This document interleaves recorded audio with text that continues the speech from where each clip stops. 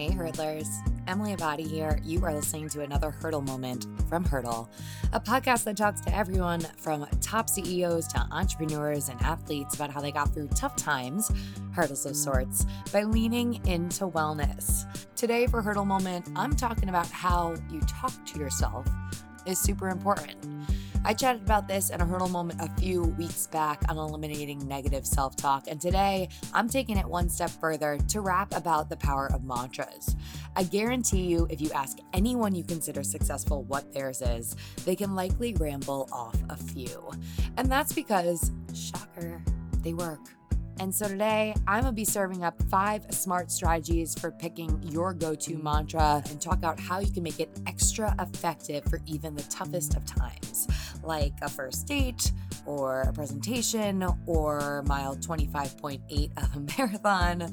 You get the idea. I posted a special graphic on the Hurdle Podcast Instagram today to go along with this, so do me a solid.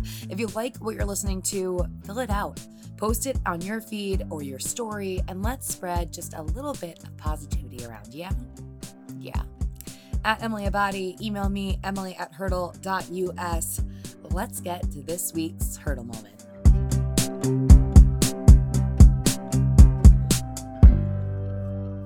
A subset of self-talk, a mantra is defined as a single word or short statement repeated frequently to help us with things like focus and motivation.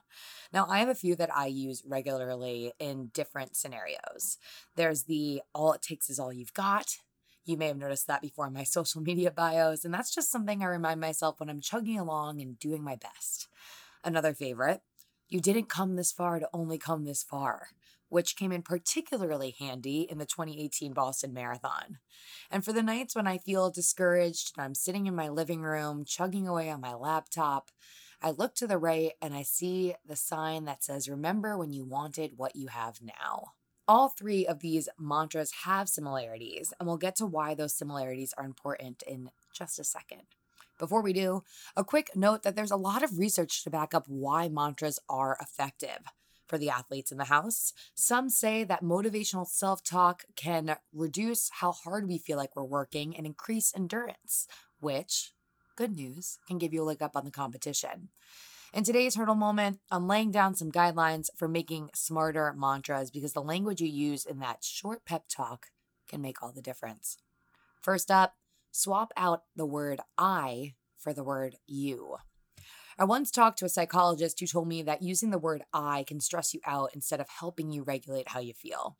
So, when you choose and make a mantra, you can do it more effectively by talking to yourself like you are someone else. Then, take it a step further by bringing someone you care about into the picture. So, imagine that they're the person that's saying these special words to you.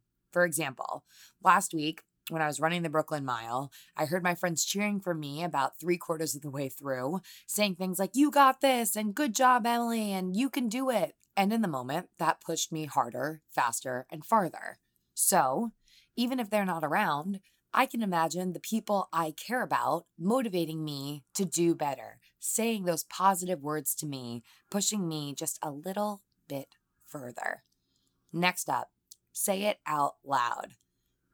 Whether or not you consider yourself an audio learner, when we hear things that are positive reinforcement, we feel positive. So maybe don't yell it from the top of your lungs when you're sitting at Shake Shack with a friend, but instead, you can just, say it casually under your breath. Trust me, the weird stares are definitely worth it. Tip number 3. Put that mantra everywhere. Like I said before, I've got mantras all over my apartment, in my living room. I've got Post-its on my bathroom mirror. Once you settle on what your go-to phrases are, the best thing you can do is surround yourself with them. I know that this is something that Peloton's Robin Arzon and I talked a lot about in her episode of Hurdle. This can be especially helpful in the weeks and days leading up to something like a big meeting or a race or something you really care about. Other places you can put this mantra: on your phone's home screen, you can share it on social media, you can write it on a Post-it yourself, stick it to the front door so you see it every single day before you walk out. The more you say these positive words to yourself, the more empowered you will feel. Next up, edit yourself. I can't even front on this. I definitely have an affinity for cursing. It's something that I'm trying to be just a little bit more conscious of.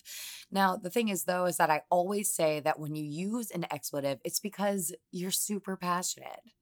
The thing with dropping an F bomb, though, in mantras is that because profanity can have a negative connotation, it could do more harm than good if you're really trying to boost yourself up. Not all people react well to that kind of talk. So be aware of how these words make you feel, especially if you're trying to say them to yourself on repeat. It can be a really powerful tactic for some, maybe for the people that feel like it represents passion like me. But an expert told me once that some people might be just a little bit better off avoiding obscenities altogether.